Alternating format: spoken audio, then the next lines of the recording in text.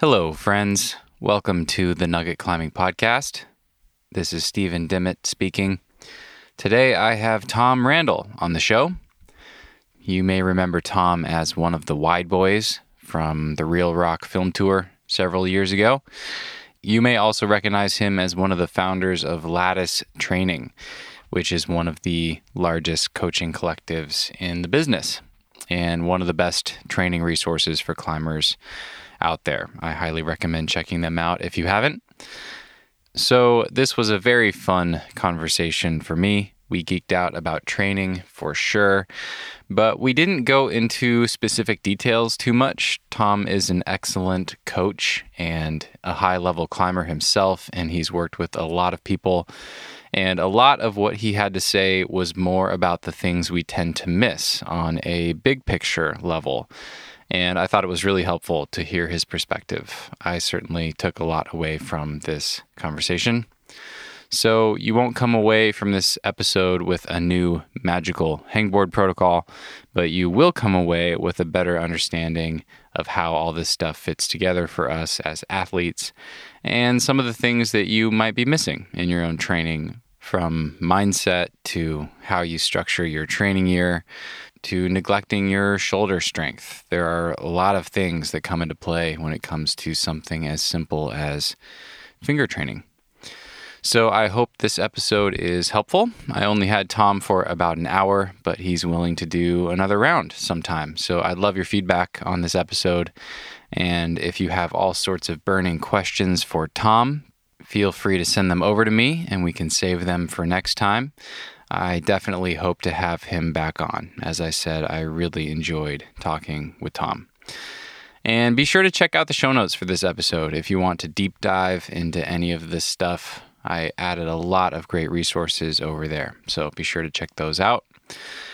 I have another follow-up coming out later this week, this time with William Woodward from way back in episode 3. You can find him at Where2Willie on Instagram. Will is one of my favorite photographers, and he's a good friend of mine. I sat down with William in St. George, Utah, in the van about a month ago. We stayed up late and drank a little too much whiskey and shot the shit for over an hour, and it was super fun. So if you want to hang out with us as we ramble on and hear some great stories from Willie, be sure to check that one out. I'll put out a teaser on Thursday that you can listen to, and you can sign up for Patreon to get the full thing. Access to follow-ups is just $5 per month, and it also gets your questions featured in episodes like this one. And it really helps the show, and I always put a link right there in your podcast app. So signing up is easy. It just takes a few minutes, and you can cancel at any time. And as always, I really appreciate the support. Thank you so much for tuning in today, and please enjoy this wide-ranging conversation with Tom Randall. Cause no one can do it like we do it, like we do it, like we do it. Cause no one can do it like we do it, like we do it, like we do it. All right. Well, Tom, welcome to the show. Thanks. I'm very excited for this conversation. I was poring over some of my notes this morning and some of my old hangboard logs and benchmarks from tests I've done over the years, and it got me really, really excited to dive into the geeky stuff with you today. So I think we'll jump right in. I mean, many people listening will remember you from the Wide Boys and from Real Rock 7, and I have this image in my mind when I think of you and Pete just doing laps and laps on this horizontal off with crack in your cellar for years on end, and then coming to the States and doing the century crack and things like that.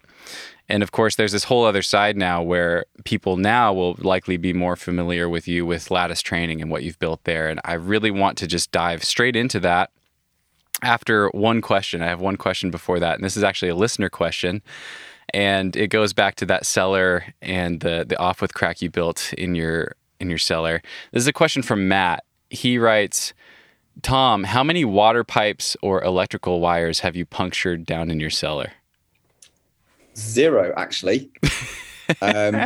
Mainly because in the cellar, there's very, very little proper insulation. So where you have the rafters and people often stick, all the heat retaining parts for their house, we've never really done the best job on it. So it's very easy to see all the pipes and electrical.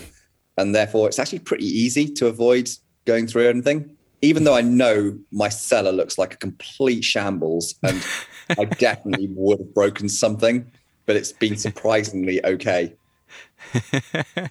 So before we started recording here, you gave me a little tour of Lattice and all the training boards you have in this amazing facility you have. Do you still use the cellar? Do you still train down there? Yeah, all the time. It goes in and out of phases of how much emphasis there is in there. So I would say nowadays, if I'm going through a heavy training period, for cracks, that is, then it's probably about 3 times a week that I'll go down there. Sometimes 2 when I'm getting back into it and, the body just hurts from doing a lot of the cellar stuff. But other times I might not go down the cellar for 2 months-ish. But yeah, during periods where we're actually trying to prepare for something, me and Pete are down there pretty frequently. Me more because it's my house, but I mean, he does have keys to my house and to my cellar. So I love that. I love that it didn't all end with the Sentry crack. I don't know why, but that makes me really happy to hear. Yeah, I mean, it's got better and better down there and we're more and more committed to it. I mean, I built an extension on our house and put another 3 rooms extension to the cellar. That's how committed we were. Amazing. Amazing. So, okay, I want to dive straight into the Lattice training stuff. I have so many questions about finger strength in particular. And, not that the world needs another podcast episode about finger strength, but as I was kind of thinking about things this morning, I just got really excited. And that's really where most of my burning questions are. And I can't think of anyone that knows more about finger strength who has seen more of the data and who has more direct experience themselves than you. So I'm really excited about this. I got a question from Felix that I want to ask because this one feels like a really obvious transition here. And Felix, I guess, is a customer of you guys on one of your premium plans, and he had really great things to say about working with you guys. But his question was, how did you come up with the idea of climbing assessments and a business creating training plans? It was clearly missing in the climbing sport, and it is a logical progression of our sport, but the personal connection is not very apparent considering your background as a trad and crack climber. Okay, good question. Before I answer that, I'm actually just going to say something to follow up from what you just said there about like finger strength and what I know about finger strength. So I just want to just hammer this home that I think what is really nice what you say about what I have in terms of understanding data and all the kind of really ultra geeky, more science-based stuff with finger strength. What I do try and always remind people is that this stuff comes across on social media and websites strong because it's easy to explain. But I would also like to always try and remind people that as a good coach, it actually comes coupled with experience and seeing lots and lots of scenarios with which this stuff plays out in reality, because there's a value to science and theory and data, but there's also a very, very high value to experience and how it plays out in a practical manner in real life and how you marry those two together. And I always want to try and remind people that there's that balance between it, because I get a lot of focus, especially from male climbers, that they just want to look at numbers and data. And I'm like, it's cool, but remember, this stuff's got to be used as well. And just because this person here that you saw some data with looks exactly like you in every possible way, maybe they're even born on the same day as you, the data does not quite work in that way. So I just try to remind people there's a balance with this, just as my little soapbox right at the start. Okay, so in relation to how it all started was, I can't remember how long ago it was, but I'm going to say somewhere between 12 to 13 years ago. I was working as a coach and manager of the GB climbing team, and I was going in and out of management and coaching with the team and seniors and juniors. And what I noticed was that I was getting really frustrated with the disconnect between doing a load of training with people and wanting them to get better and better each season, but having no ability to be able to kind of benchmark or test whether, one, they were matching up to what they thought their competition performance was going to be that year, and two, is how the formula or the method you used for training for that season was actually playing out in terms of objective results. Because what we were doing until that point, and it's continued much to a greater part since then, is people would do a training season and then they would go on a trial, a competition training, and try and get up on site 2 513s and flash a 514, for example. One day, one circumstance, and say, now this is a reflection of how successful I've been with our training. I didn't like that. I wanted to create something more objective and say, physically, what has actually specifically occurred here. So I just went down this whole route of like, how do you performance profile? What matters? How does strength blend with endurance? What happens with power endurance in the middle? Is data reliable? What are the good metrics? What works? What doesn't? And I just went into that hole for 12 plus years, I guess, in a way. Yeah, that's so interesting. And it's amazing to see what's grown out of that over all these years and to follow your journey with Lattice. I remember a story that I would love to hear you fact check and then fill in the gaps. I don't remember where I read this or saw this. I think it was in an article with you or a blog that you posted years ago, but I remember a story about meeting Ollie Tour and taking him down into the cellar. I think you were just hanging out and, having a party or something like this. It wasn't necessarily a training day, but you went down to the cellar and you got him on a hangboard rung or an edge and just started adding more and more weight to this guy. And you were blown away at just how strong his fingers were. And it seems like that led to a pretty significant shift as far as your understanding of what the forearm was capable of as far as generating force and things like that. Am I remembering that correctly? And can you fill in the gaps of that story? Yeah, I mean, it's got the essence of what happened. So I kind of knew Ollie first through testing him because he was working as a coach in a commercial climbing gym that I own like an hour away from Sheffield. And somehow we just got chatting and I asked him to come and do some of our tests because I thought he looked quite strong. And really what happened was that we did the testing and he got higher and higher on these scores. And I think he broke all of the kind of testing records until that point that I'd ever sort of collected. But then at the same time, I put him through the full profile and he had some of the worst endurance and efficiency scores that I'd ever seen in my life. And it blew my mind because I was going, I don't get how this is possible that someone can be so far off one end of the spectrum on strength and so far on the other end in terms of efficiency and how they apply this to rock. Like he had 9A finger strength, but he could barely climb like 13A. In fact, I'm not sure he'd even red pointed one up at that point. Like he would really struggle with it. And so I was fascinated with whether you could basically change someone like that and make them really efficient and use that finger strength properly. And how could it be done? And how long did it take? And that was really kind of where it all happened. Then I got to know him properly as a coach, etc. And I saw there was some, something really unique about him as a person, an individual. And that's where we kind of got into the whole thing of, starting up Lattice properly and joining forces. But yeah, that's the kind of real story, was obscene strength, obscene inefficiency.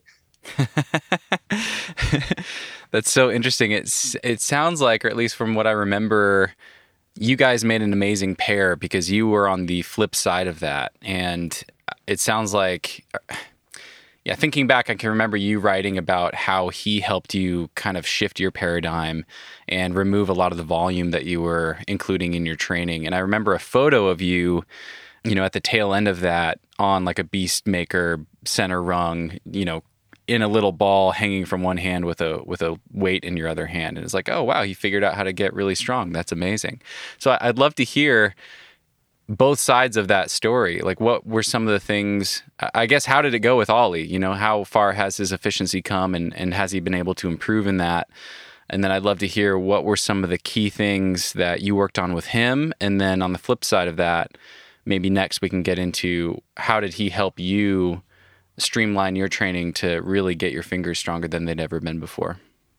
Yeah, okay. Yeah, so good question. And I think it's a really worthwhile story to kind of go through, because I think a lot of people out there can really learn lessons from this. And I suppose in the forefront of all of it, I want to just really remind everyone that's listening here that the absolute key here is that you can change essentially your physiology and your climbing strengths, weaknesses.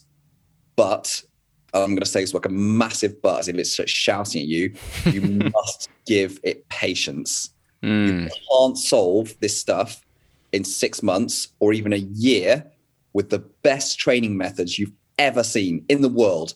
Like, even if you got given the secret formula in air quotes to how to get fit, you can't achieve incredible results in one single year, even if you're getting it exactly right. Even if you're a monk dedicating your whole life to training, you can make a big impact, and more of an impact than someone who's carrying a 40-hour week job.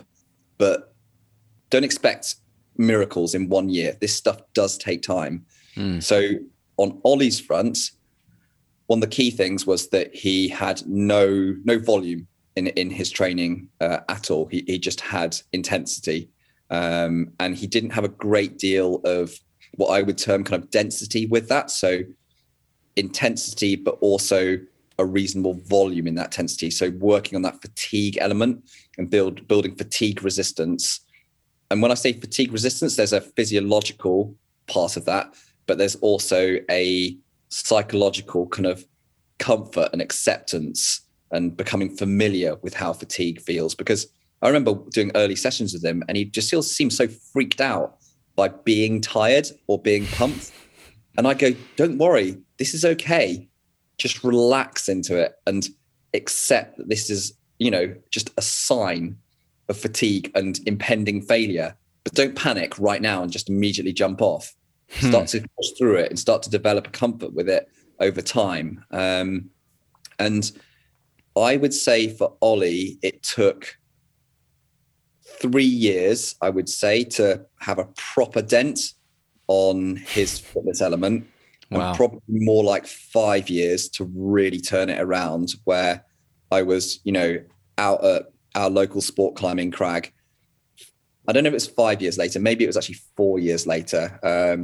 But there, holding his ropes and watching him climb a really long 8C, so that's 14B, and shaking out all the way, looking really comfortable, doing multiple reps on a 514 across the day, and going, that's just insane. I mean, I just never would have thought I'd see this guy get that level of efficiency. Seeing was what I saw in the first instance, but it was just pure consistency and graft in the right direction of looking after the part of his profile, essentially, in his climbing that was just unattended for 10 years and putting the time in it. And there wasn't any kind of like magical trick that we used with Ollie, really. It was just changing his habits, doing it long term, being really consistent with it, and mixing in with that the physical part.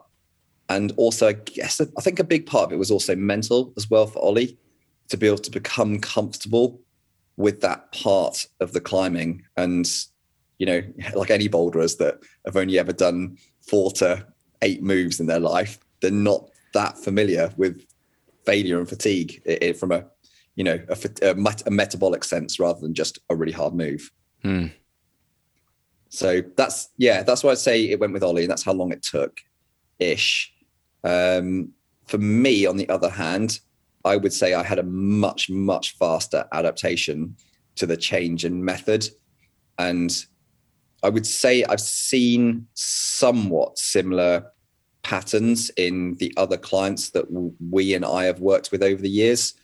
And I would say also going from ultra strong to long endurance has also taken a long time. with our clients over the years of that same type of climber. Interesting.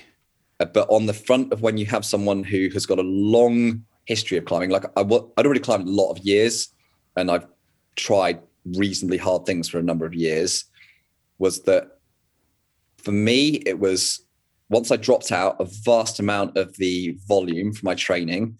So whenever I did sessions, I could do very, very high quality sessions rather than always being fatigued in sessions and just being very comfortable with that.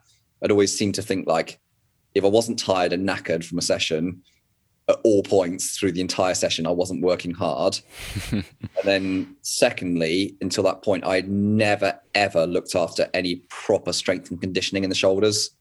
And I was just like a big, weak, floppy, I call them like a sack of potatoes. Like you just look at my shoulders and what they did when I climbed, and they were just all over the place. I was just like turning and rolling around my skeleton and body in this highly efficient way, which only worked for certain climbing moves and styles. I just kind of hang and roll my way up routes.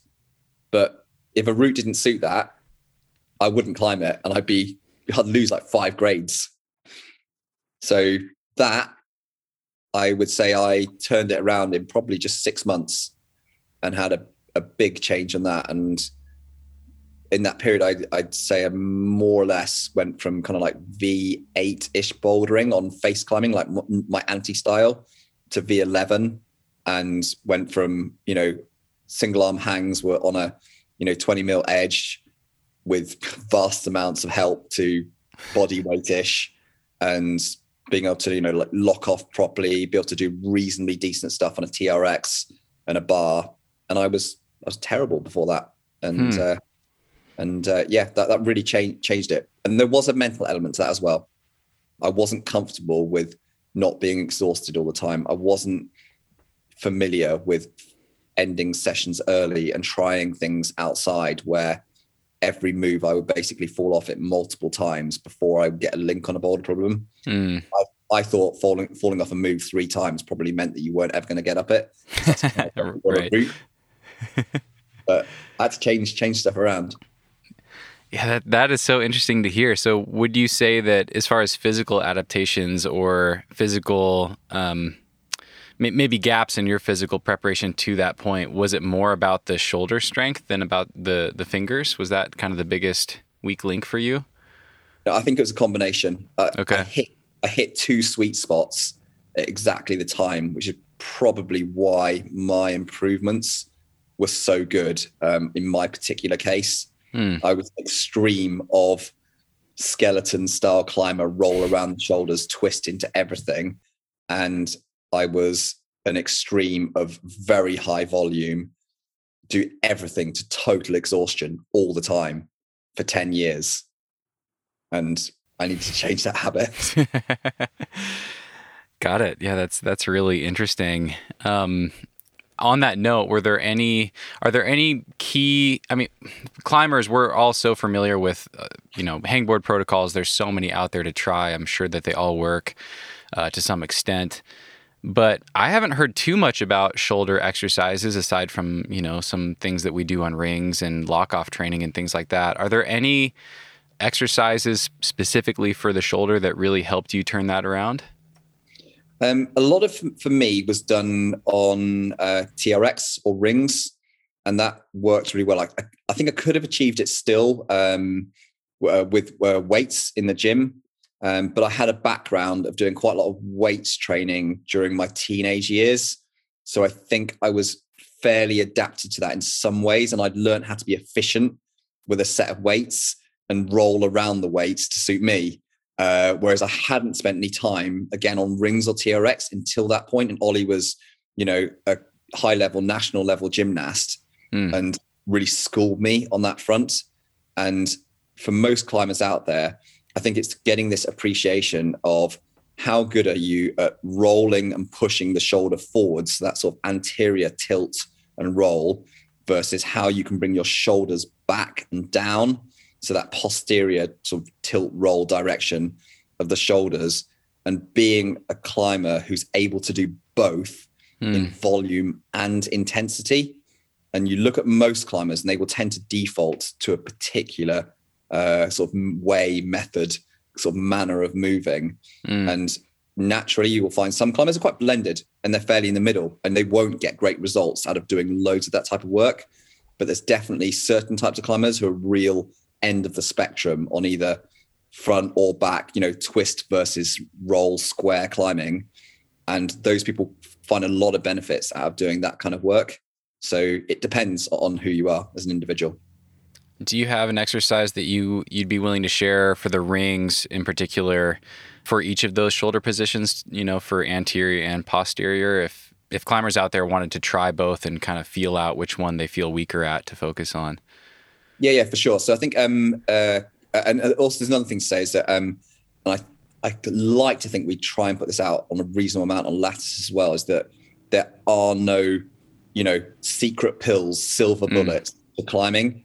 It's all a tool. It's all a method, and it's how you blend it and use it across a training cycle or a training lifetime of an athlete. So I'm always happy to literally talk about any method, share whatever, because it's not like I'm not that coach that goes, no, this is my secret, I can't tell you this. So TRX and rings, I would say a go-to exercise, as long as you have some base familiarity with how to, actually use TRX and rings and hold your position, the position of your body in an appropriate way, is eyes wide and T's with both bent and straight arm position in a prone, so facing forward, or a rear supine position is a great place to start to understand how your shoulders work, and start to build some kind of conditioning into your shoulders in those positions. And I think it's important to look at both bent and straight arm positions, because there's differences in how you load your shoulders and your core in both of those positions. Once you've done that and you start to get familiar, understand how you respond to that, is that had any benefit into your training, I would start to look at some exercises where you create some complexity or asymmetry. So you're moving between stressing harder on the left or the right side of the body with some sort of form of twist or extra load on one side of the body. So things like, archer rows, for example, or modified low row exercises on a TRX or a rings exercise. And that's like the next level of building up to be able to kind of get benefits that play back into training and climbing. Great. I'm curious, do you have a video that highlights some of this stuff that I could share for people in the show notes? Yeah, there's a fair bit on like our YouTube channel's got loads of training exercise in there. But I would say, if you really just wanted to find a simple resource to go and find a load of exercises that we do with clients a lot, is just simply to go to the Crimped app. And you can find on that has like a whole strength and conditioning section on there. And I'm 99% certain that stuff like prone and supine, eyes wide T's, those kind of exercises on rings TRX are in the app, and they can just look it up and follow it on there, and they can have, fill in a logbook and everything and start to track it. Perfect. Yeah, I've actually used that app in the past, and it's great. It's really well built, really easy to follow, and that's a great resource. I'll link to that in the show notes for people. So, your caveat at the beginning of this conversation is very well taken, but I do still want to ask some geeky kind of self-serving finger strength questions. And I don't. They always say that. I don't expect you to remember this, but I actually emailed back and forth with you a little bit in 2016. I do remember it. You do? Yeah. Oh, right on. Okay, cool. So this is when I got your email setting me up for this Zoom link. Yeah. I was like, I know who this is. So to fill in some context for people, I reached out to you and to Lattice in 2016, and a lot has changed since then as far as Lattice goes. It's really funny to look back. I was rereading those emails this morning, but I was really interested in testing my finger strength and seeing where it stacked up relative to my climbing ability, and based on all the assessments and data that you guys have gained, because I had the suspicion that my finger strength really was my weak link, specifically when it comes to pretty decent holds, but a lot of weight on your hands. I'm better at holding on to small holds when I can keep more weight on my feet. I've done a lot of climbing at Smith Rock, but man, if you put me on a 45-degree board on one pad, pretty good edges with a lot of weight on my hands, that feels really hard to me. And I reached out to you guys, and I actually bought a lattice rung, just your hangboard that you sell. And this is before you had a shop on your website. You connected me with Dale, and I had to do a wire transfer. And he sent me this thing in the mail. It was great to look back at that. But I did the finger strength test. I think I tested my half crimp position on that 20 mil edge, one arm. And it was pretty weak. And I've tested it a number of times over the years. And it still, at the time, I think I could hold about 80% of my body weight with my left hand, maybe 85% with my right. And since then, this is a longer story that many listeners will be familiar with, but my body's changed a lot. I've put on some weight. I was kind of in I'd gone through a long process of kind of suppressing my body's natural set point, I think, and kind of fighting my body type to stay light for sport climbing. And nowadays I'm a little heavier, and I'm trying to lean into being more powerful and stronger. And my fingers are still taking a lot of time to catch up. They've gotten a little stronger, but I can maybe hold like 75% of my body weight with one hand on that 20 mil edge. And I'm back up to climbing, 13C, 13D, and like V10. And I remember from that email, I was looking at it again, I think you confirmed that, like, yeah, you've definitely got a lot of room for improvement there. And people are always surprised when I talk about this, because they're like, well, you boulder pretty hard. But I think like I said, I think I've always really struggled with that kind of basic board climbing style. And I get by on using a lot of tricks, doing steeper climbs with compression or heel hooks, and getting really clever with beta and things like that. I've always really struggled in the gym. I've always climbed a couple grades easier in the gym than I can climb outside, where I can use more nuance and beta. But I've done a lot of hangboarding, and I just feel like I've really struggled to make much progress in raw finger strength, especially when it comes to like a half crimp position on a 20 mil edge, for instance. And we can keep this as global or as broad as you would like. For a little more context, I'm living in a van. I'm on this road trip. I'm making the podcast. I get to climb outside a lot. I would love to continue focusing on practicing climbing and putting my focus into my outdoor climbing days. And I think I still have so much to learn as far as getting better at climbing. I'm climbing in Utah right now, and getting used to climbing on slippery, steep limestone with these polished footholds is really different. And, it's, tons of room for improvement with that sort of stuff. But I'm wondering if there's any maybe foundational principles that you've learned through testing so many clients and working with people on their finger strength, principles that I've maybe missed that a lot of people commonly miss. Is there a way to, I have a hangboard here in my van. Is there a way to kind of invest in some training over the long haul so that maybe 5 years from now I can finally hang body weight with one hand? I'd love to hear you kind of talk me through this, and whether that's even a good goal or whether I'm, obsessing too much over the numbers. I'd love to hear how you would think about all that. Yeah, sure. Yeah. Well, a big topic for a start. I just threw a ton at you. Yeah.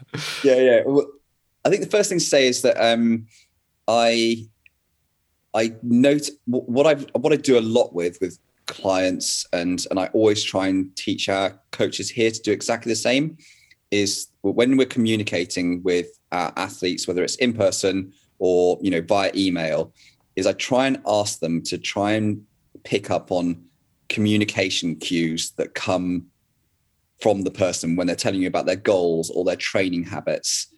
And when I was just listening to you talk then, one of the first things that I just went, I just noticed that I need to remember that in the back of my mind, was that you came out with a statement, I am focusing on my outdoor climbing. And then coupled with that, you asked about how can I make improvements in my finger strength?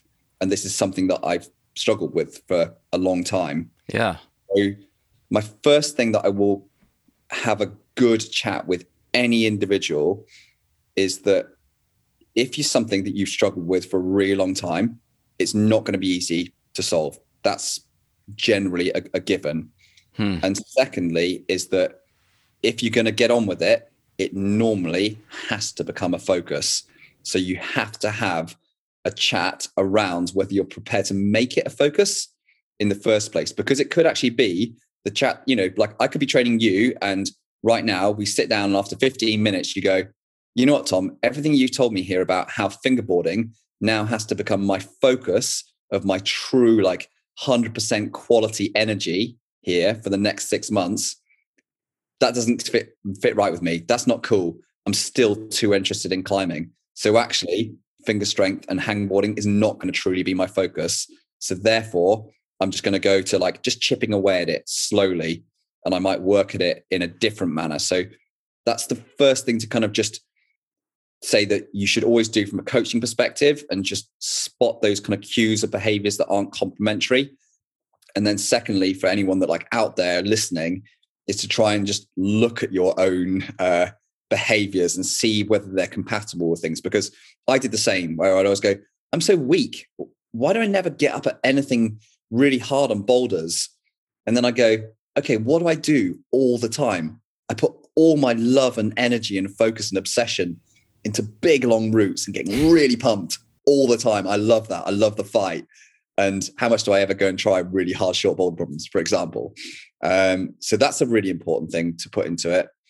And then secondly is, if you're talking about how you actually make improvements over time and whether it's worthwhile and whether it can be done, is on the is it worthwhile front, I would always tend to argue, as long as it's motivating for you, you enjoy the process, it doesn't kill your love for the sport or for anything like that, it is worthwhile. Because even if you are a climber who hangs just 75%, but you're still getting up a 14A at 75%, is that if you can get yourself to 80%, I will put good money that extra 5% will give you the next grade, if not 2 above where you are. You've already got all the tools developed to complement the strength that you already have to get you up things. That's brilliant. You're like a 1%er in terms of probably tactics, psychology, approach, confidence, movement skills. So you're eking the absolute maximum out of the physical ability you have in terms of that finger strength. Amazing, great efficiency. So get the kind of the engine going, the finger strength part, the next lot, it will transfer in every time. That's, I've seen that across every age group, gender, sport specialization. It works. It's like a truism within climbing and training. In terms of the methods that you use, I would say what I've seen be the most effective is outdoor climbers who spend quite a bit of time focusing on, getting the real thing done. And they like projecting, and they like having, especially van life or going on long extended trips, is that they seem to do well by having focused, concentrated periods across the year where they align bad conditions or, long nights or not being able to get to a certain area for a few months with periods of training where they really focus on the type of training which changes the longer lasting physical effects that play out in terms of strength. So what I mean by that is that when we do strength training, there's a whole number of different components to it. And, just from a really basic sense is that you have the ability to change the muscle tendon structure to be, to have adaptations which are longer lasting, and they will have strength gains. And then you have ones that have neurological changes where you might see changes in things like recruitment. So those sort of firing patterns in terms of the muscle, which are shorter. Coupled together, they're really effective and they play out great on rock. But one comes quickly, but also kind of goes quickly. The other lasts a good long time, but takes time to work on and has to play out over, multiple months and seasons. So I'd encourage those types of climbers like you to work on that type of training and not always to go for the kind of the recruitment style training where you're like, oh, quick gains, great, I just gained X amount by doing this, feel great about it, but then 3 months later, it's all gone again. I think that's the trick in terms of how that type of climber approaches their climbing overall. People who are into training all the time and like complementing that with performance all year long, you can take a very broad approach and do lots of different things. Interesting. Okay. So I want to dig into the logistics of that a little bit. So what does that mean for me? I mean, I guess I have kind of two different paths ahead of me. I'm wondering if there's a way to, have finger strength as a priority over a very long term, like a 5-year plan. Can I like pick away at that by doing a fingerboard session every climbing day before climbing, put that as my focus? Maybe I'm climbing at 80-90% of my potential because I'm a little bit fatigued, but I'm building that finger strength over time. Or would it be better to have this dedicated chapter of each year, like you were describing, where the conditions aren't great anywhere? Summer comes to mind, where it's just not really that good anywhere in the lower 48 here in the States. So maybe I set aside a chunk of time to dedicate to training. In that scenario, how much time would be required to really make those lasting gains that you're describing versus just tapping into the neurological thing and getting a quick bump?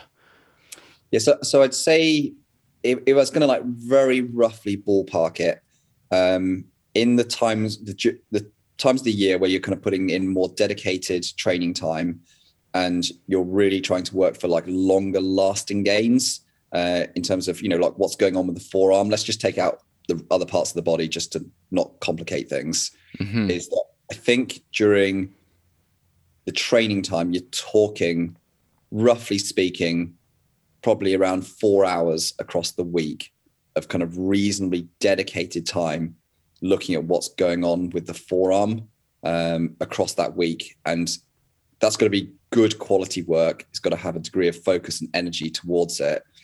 And then during your season where you're climbing more, I think you can easily spread it out into maybe 1 hour across the week of some quality kind of complementary work that goes in with your climbing outside, but means you have a degree of constant micro adaptation or conditioning that sets you up so that when you come back round to a training season, you're in quite a good position already for that training response. Because there's definitely a difference between training stimulus and going outside and climbing on rock stimulus. Even if it's hard, it's just different. I've seen this so many times. People go, yeah, but I just spent 2 months trying really hard stuff all the time. And I just went to the gym for 2 weeks and I'm destroyed.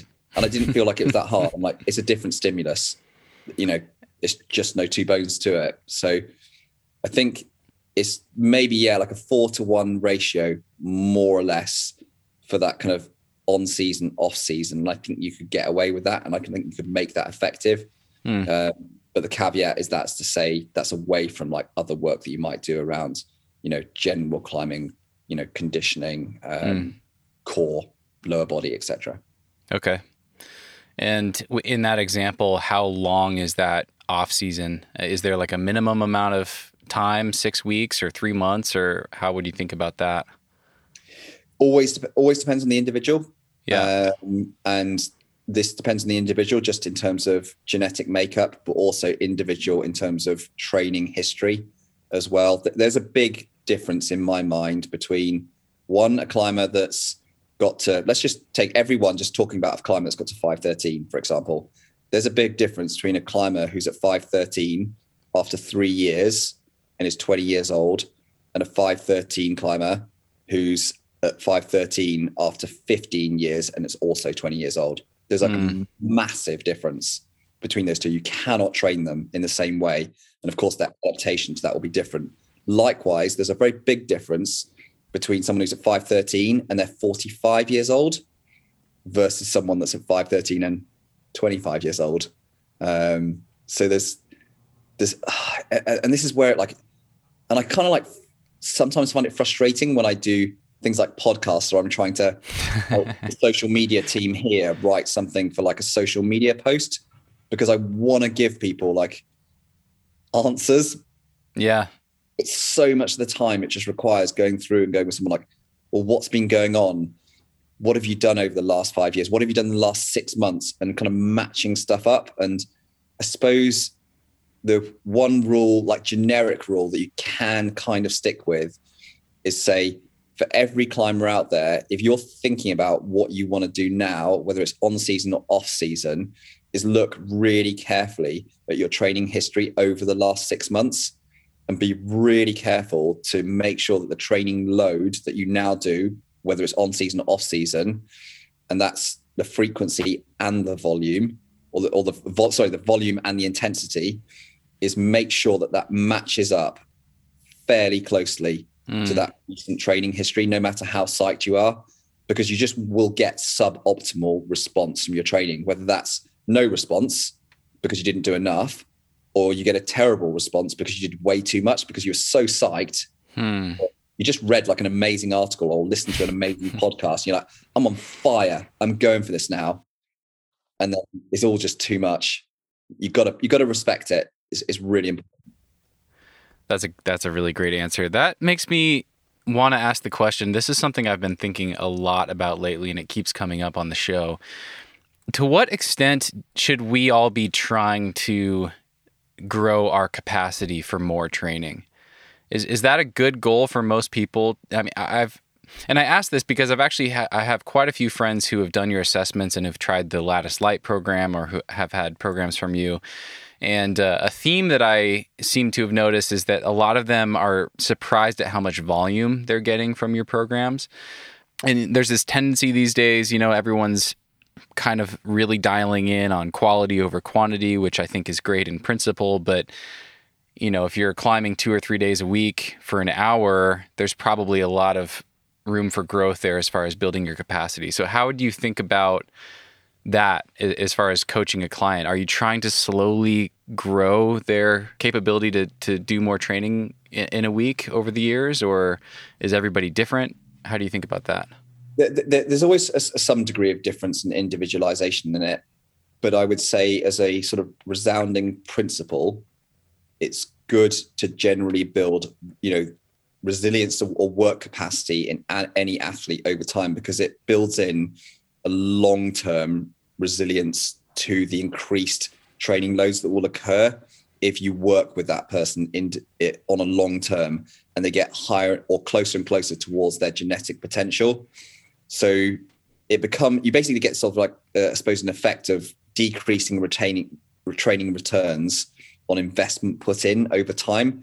So you have to be increasingly resilient to the training work or capacity or training loads that you put in over time. And because as a coaching organization, we are quite invested in like the long-term growth of individuals, and the industry as a whole is that we try to go into it with that approach rather than going in with people and just going, let's just hammer out a quick short hit and get, like a mega peak or mega gain out of you in a really short period, but then leave you in a position where really you've probably not really laid any sort of investment into your long-term self over the next couple of years.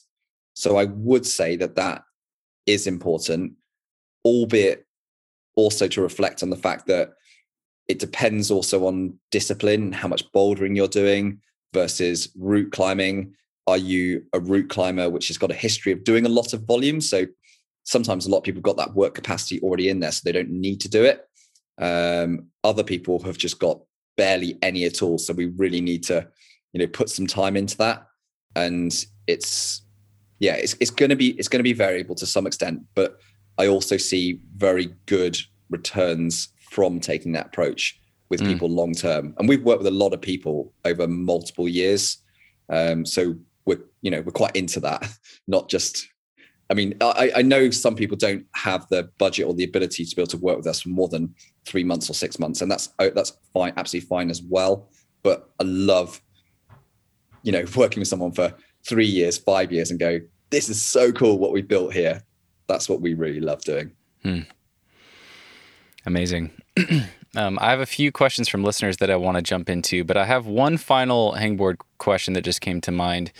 When you're thinking about tapping into those shorter neurological gains versus making longer muscular and tendon adaptations that are more persistent, Are there different go-to protocols? Is that even a good question? There's so many different approaches out there. Are there any principles to be thinking about as far as what we actually do on the hangboard to achieve either of those goals?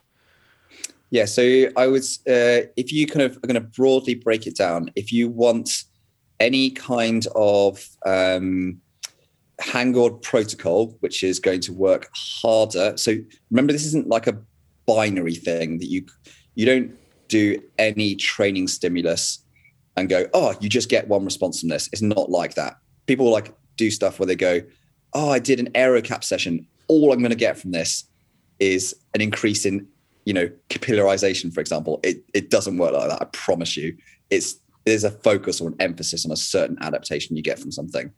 So if we go down the sort of neurological recruitment element of things and keep on that side of things, then what we're looking at there is stuff where we're doing very high, close to maximal, so like 1 rep max, maximal intensity work for a short duration, anywhere between 2 to 5 to 7, perhaps 10 seconds of hangs, somewhere in that kind of 90 to 100% of 1 rep max. And the higher you go up into that intensity element, the more you're going to see that over a more structural change in terms of the muscle. Again, if you do any work on like minimal edge training, it's like a little bit more related to sort of RFD, so rate of force development. There's some kind of skill work there, sort of speed of recruitment work. And you're going to see a neurological adaptation from doing that as well. I see people quite often complain about how they do a period of minimal edge training for 2 months and they get really, really strong on these small edges. And then they stop for 2 months and they come back and they feel like they've lost everything. They're like, all my strength's gone. Like, well, not strictly speaking, that's not true. It's just you've lost an aspect of your training. If you go back into that style again, it'll come back. It's easier come, easier go. So that style of work. And then what you might term as like recruitment pulls. So really fast rate of force development sort of activation, whether it's, and typically people do that with their feet on their floor or very strong climbers like hooked under a bar, where you go, high intentional pulls, no activation, 0-0, then just go boom, like full in as hard as you can, pulling on whatever grip type feels appropriate for you to be able to do that.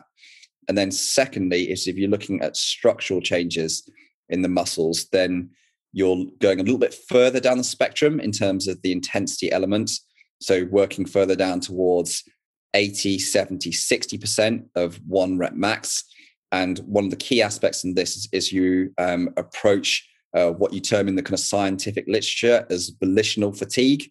So that tiredness or fatigue or going close to failure or to failure element, and you see more of a structural change there. And then again, also is working on what is kind of commonly termed in the literature nowadays, or if you see on social media, like Tyler Nelson's done some really good work on this, is stuff around the kind of long duration density hangs. Okay. And again, you'll see changes in that structural property of the soft tissues and how that relates back into strength gains as well. So that's your kind of broad spectrum of what you're looking for that. I actually wrote an article on this for Rock and Ice that looked across all the sort of areas of strength improvements that you can have. I think I wrote slightly a shorter article on Rock and Ice, and there was like 5 areas I covered. And then I wrote an even longer one on our blog, which maybe had 7 areas of strength you can look at. It's actually a reasonably broad subject area, and people go, oh, it's just hypertrophy, for example, or it's just recruitment. It's not. There's a whole number of adaptations in terms of strength. Deal with them all and get really good at understanding how to do it. And you've kind of got the magic there in terms of building good athletes long term. Yeah, fascinating. I'll be sure to find those and I'll link to those articles in the show notes. Would repeaters kind of fall under a similar umbrella as the longer density hangs, or are those accomplishing different adaptations? Yeah, so repeaters that comes to that kind of volitional fatigue element. So you're seeing failure or high levels of fatigue, and you're going to see a hypertrophy response from that. So a change in muscular volume or cross-sectional area in the muscle. and you change that cross-sectional area in the muscle, then you have the potential for generating more force through the muscle. Great. Okay. Thank you for all that. No worries. I have a few listener questions. Do you have a few more minutes? I know we're getting close to your cutoff time. Yeah, sure. Yeah. Okay. I've got a lot, but maybe we can do another round to answer more of them. We definitely don't have time for all of them here, but these ones I think are too good to pass up, or they're too relevant. This one is from Sarah. She writes, I've often heard that new climbers should just climb. Obviously, trying a variety of styles and techniques for, 3 to 5 years before they start training. I'd like to hear Tom's opinion on this. Does he agree? Does it vary from climber to climber? What are your thoughts on that? Okay, I'm probably going to be really controversial here. I kind of suspected, which is why I was curious to hear your thoughts. And I'm absolutely prepared to stand by this as well. And I'll bring on the roasting that happens on social media. Perfect. I say this is absolute nonsense. I don't normally go and I see this written on social media and different places about like, you should just go climbing. But I don't do it because I don't actually really like getting into, like, people get really antsy if you kind of go in too hard with stuff on social media. So I tend to like lead discussion within our own platforms. Yeah, it's a terrible place to have a nuanced conversation. Yeah. Social media is not a good platform for that. So I get what people are saying when they say that, but it's not true from my perspective, because there's so little argument to say, why would you have someone who is interested in a long-term career progression? I know, like, I use career in a really broad way, like just involvement in a sport over 10, 20, 30 years, is why would someone not look after the general physical profile and conditioning of the soft tissues involved with that sport and build a reasonably decent, robust engine and, work capacity and ability to be able to deal with lots of planes of movement and volume and intensity, so that they can spend a long lifetime in the sport. And it's not to say that training is just going to the gym and doing pull-ups. I call effective training really just the structuring of volume and intensity. So training can be done outside. It can be done on the floor. It can be done at the crag, at your gym, on your moon board, on a pull-up bar, all those things. It's just a logical, structured way of controlling those for a long-term aim or benefit. So yes, the beginner climber should spend the vast majority of their time just going climbing, building up movement skills, because that's a stimulus and they're going to see an adaptation from it. But it absolutely makes sense in my mind that someone who wants to be in it for a good amount of time and also make themselves more injury robust will do some form of complementary strength and conditioning work with it. Do they need to do five sessions of hangboarding a week? No, they definitely don't. Do they need to do hardcore TRX 3 times a week? No, they don't. But they can do complementary work, and it will make them so much stronger and better and more fulfilled in terms of their performance element and their health and injury robustness in the long term. And I absolutely stand by that. Fantastic. Sorry, rant over. It's great. No, I can tell I can tell you've encountered this question before, and that's really fantastic. Thank you for all that. But I get what people are saying when they say that, and I agree in the sentiment. Don't start climbing as a newbie and start spending 80% of your time training. And we get it all the time in our inbox where people go, I've just started climbing and I've been climbing 2 months. I'd love to do a training plan with you. How do I do this? And we're like, we're not the right location for you. Come back to us. And from that perspective as well, is that we don't offer a just strength and conditioning plan that's complementary to beginner climbers to be done in conjunction with all of their kind of unstructured work that they do at the wall. We've talked about it quite a lot, and I think it is a good idea, but we don't do that. So we don't work with people in that way. Got it. Okay. So I recently did an episode with Steve McClure, and you had him on as well, and I really enjoyed your guys' conversation. I reached out to Steve before talking with you to see if he had any questions for you, and he had a really good one. Steve writes, what is the most common physical weakness that Tom sees in route climbers that come to him for help in improving their standard? This could be finger strength, fitness, power endurance, overall strength, flexibility, etc. And then Steve also writes, I find it's almost always the power endurance. Many are strong enough, have decent fitness, but get pumped on the kind of routes they want to do, which are mostly hard sport climbs with punchy crux sections. So the older climbers who are fit from loads of trad or boulders who are strong both end up fading and flopping with rock hard arms. What are some of the biggest physical weaknesses that you see specifically in route climbers that come to you for help with their training? I would say probably two areas. One is general volume base in their climbing and their training. That's either that they've got a habit of just not doing any volume, and they somehow hope that they're going to be fit by not doing any volume. And that's cool. Like, I mean, you can be unrealistic but that's a definite pattern in there. We just look at what have you done over the last 1 or 2 years, and that just really lacks any good quality breadth of volume. So all the way from, moderately pumpy to very pumpy to just totally unpumpy climbing, if you're going to kind of take it into 3 different categories. So that's one area. And maybe also coupled with that is sometimes a misunderstanding in the clients that they had to have given it a decent number of years to be able to build that up.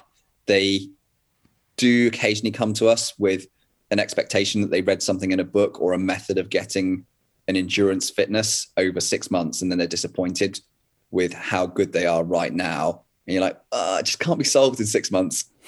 We can carry on working with it, but it needs a bit more time. So that's definitely a pattern there and a habit. And then I would say a lot of route climbers come to us with either the combination of weak fingers or the inability to exert or apply their finger strength on the rock because they don't go bouldering enough. They're only pulling hard is when they're pumped or trying a section between bolts. And I go, okay, you told me you just want to climb your first 513A. How many times a week do you go out and try boulder problems that are V7, 8, 9, and 10? And they'll be like, never. I never climb a boulder problem harder than V4. And I do it once a week at max. I'm like, there's a problem. Okay. Yeah. Very common. People end up on either end of the spectrum, it seems like. This is a question from VJ. He asks, say you plotted average finger strength relative to body weight versus climbing grade. What might the curve look like? For example, is it logarithmic or is it linear? What have you observed in your data? Is there kind of a linear relationship between finger strength and climbing ability, generally speaking, or does it have to be exponential to climb above a certain level? No, it's linear. Linear. Yeah. That's so interesting. And if you look at the data, there's the greatest degree of error at the beginning of the grade spectrum and right at the end. And I think it's at the beginning because people have got a very undeveloped psychology, technique, tactics. It's just all over the place. And then right at the end, when people become highly specialized and have really honed down in areas. So we get people that come and climb 9A, but they only climb 9A in a certain style, or they siege it for 40 sessions, or they only climb at this crag. And we're like, and they'll come in, they're like, hey, I just climbed 9A off way lower finger strength than you've ever seen before. And I'm like, great, but you're not a rounded 9A climber. You don't go to Squamish, to Utah, to the UK, and also to Spain. And then likewise, we see people who are really unadapted at that end, but they're just freakishly strong in terms of genetics. And you do see that a bit as well. Got it. This is a fun question for you. This is from Lena. She writes, what is the favorite non-crack climb you have ever done? And also, what is the most horrible crack climb you've ever done? Favorite non-crack climb? I've done a lot of good face climbing over the years. I'd say probably my favorite experiences are from the sea cliffs in the UK. And I've climbed a lot of really cool routes, like trad routes on sea cliffs. I've also really enjoyed a lot of the sport climbing in Spain, just twofers and climbing for miles and being really fit. Like, that's great. Probably more enjoyable than crack climbing, to be fair. So yeah, definitely on that front. And then the other question was, what was the other question? What is the most horrible crack climb you've ever done? I don't know. There's been a lot of like nasty ones. One that immediately rings a bell is one that I tried to do with Pete, which fit his fists exactly perfectly, but was slightly too wide for mine. But it was so flared that I couldn't do like wide pony style climbing. So it was just utterly impossible. He on-sighted it, gave it 12C. I think I had 5 red points and couldn't get more than like a quarter of the way along. And I just gave up. That is a uniquely fascinating experience, I guess, or a facet of trad climbing that's just, sport climbers can hardly relate to it, but that's so interesting. Yeah. I liked her bonus question. She wanted to know, if you could put Jakob Schubert on any crack climb, which route would you choose? Oh, I'd love to see how he did on recovery drink. No, I wouldn't actually. No, because I know he would do quite well on that. No, I would love to see him on. But the thing is, if I put him on a proper crack climb, I just know he wouldn't do very well because he doesn't know how to climb cracks like massively. I don't know. Recovery. I'll say recovery drink. Okay. For people that are curious, I'll find the video for that and I'll link to that one in the show notes. Okay, this is final listener question for now. Hopefully we can do this again sometime. Really fun chatting with you. And I think this one will lead into to some other things that you've been working on. And I know there's another topic you wanted to touch on before we get off here. So this is from Nick. He writes, you and Pete seem to have the ability to simultaneously work your asses off and be really goofy and laid back, not really seem to take things too seriously. Do you see these attitudes as being opposite? And if so, do you feel the need to flip a switch from one to the other, or do they actually help each other in some way? I would say they probably help each other because one thing that I've always been quite committed towards doing is mostly filling my life with stuff that I really enjoy. So it's, and I would say Pete is also very similar, is that we both work quite hard. We climb quite a lot, train hard, but we go at it for, a greater part of our waking day as such. And it's easy to do that in a way when you really, really love it. So I have, got so much reward and return out of going climbing over the years. And I love doing that. I really, really enjoy the entrepreneurial aspect of life, and running, starting, founding businesses also is just as enjoyable for me. So I find myself really easily getting involved with it because I love it. So I would say the kind of the goofiness and the silliness that you see come out of me and Pete is just a complementary blend between us two, that we're very much like that. And we're like that whether we were climbing or whether we're working together or getting a train down to London. It's all like, we just happen to have those personalities. Yeah, it really comes through in all the stuff that you put out there. That's great. With that, I'd love to ask about your newest project, this talk show that you're doing. Can you tell me about that and how that came about? Yes. So this is the late night climbers show. So this is through a platform called the Climbers Crag, which I sort of co-founder, co-wrote owner with a guy called Sam, which is basically an online climbing community across all the different social media platforms. And what I really love about this location concept idea is that I've seen over the years the climbing community move from, pubs and bars from before the 2000s to then going very online and being on forums and and things like that, to now being very, very active in social media, in a social space. And it kind of went through this period where I felt like it didn't really have a soul because no one was connecting properly in one location. And I like this idea of gathering social communities in one spot and giving an online social community. So like very much this like social thing, you know, a package of just good entertainment or content or conversation that goes on in one location. And the whole thing of like starting up this show that goes on YouTube I think it's like 3 times a week that it goes out, is that I like the fun entertainment, like chat style to climbing. And I'm not like all about like serious stuff.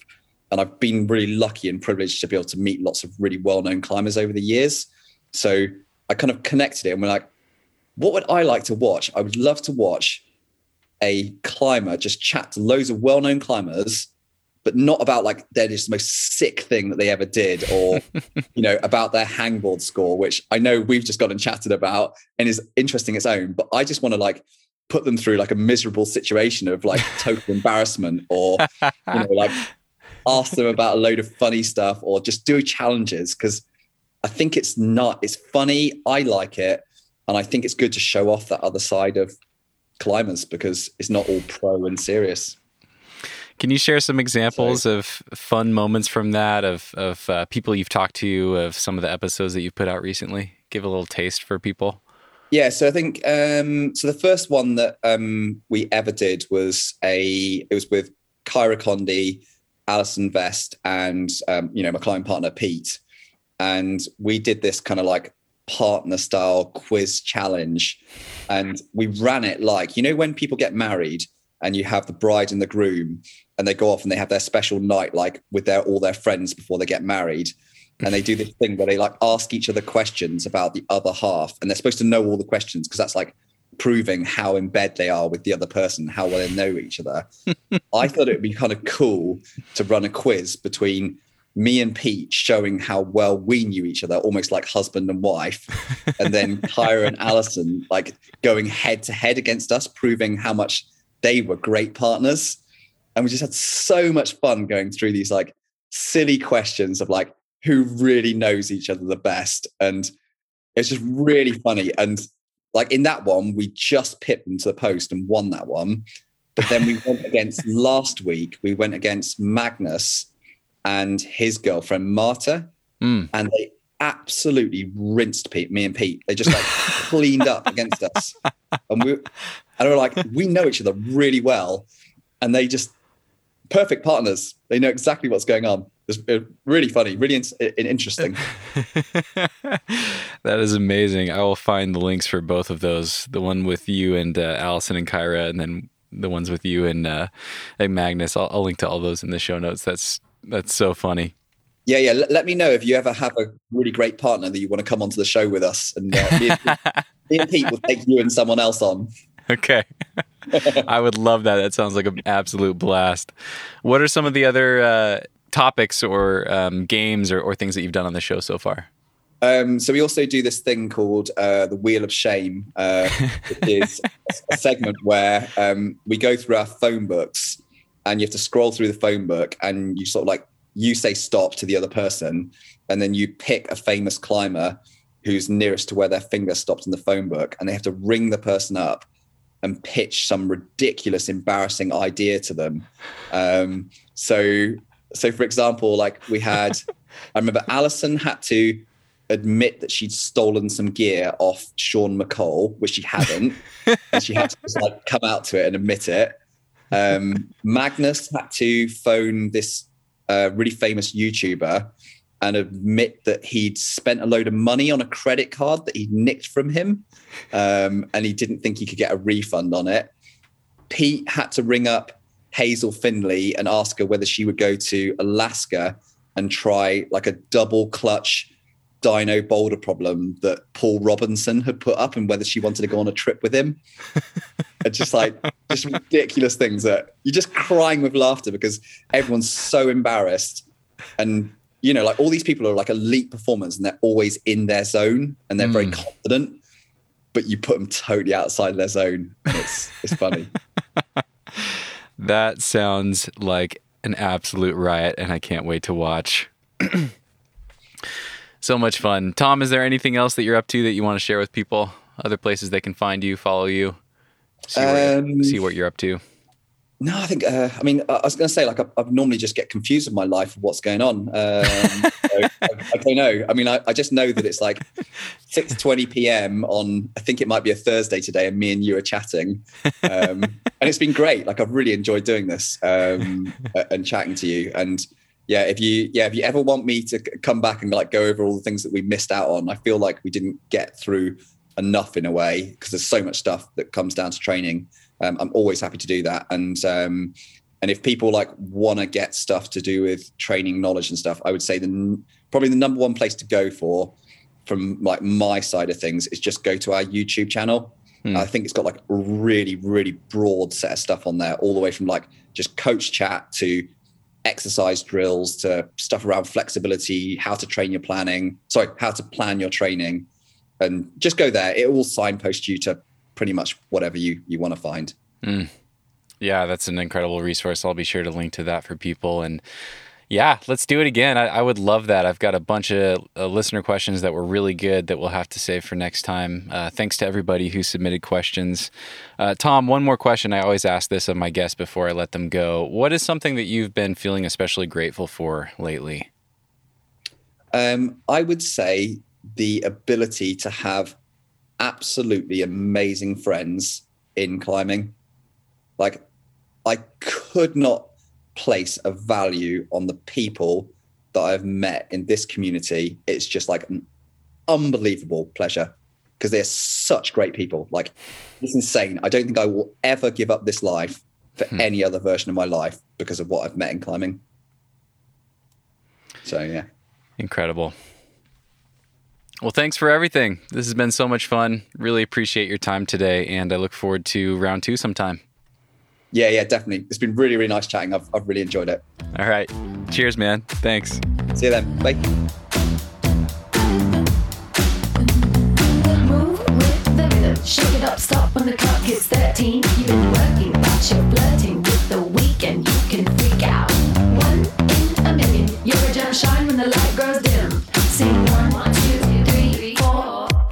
Cause no one can do it like we do it, like we do it, like we do it. Cause no one can do it like we do it, like we do it, like we do it. Cause no one can do it like we do it, like we do it, like we do it. Cause no one can do it like we do it, like we do it, like we do it. We got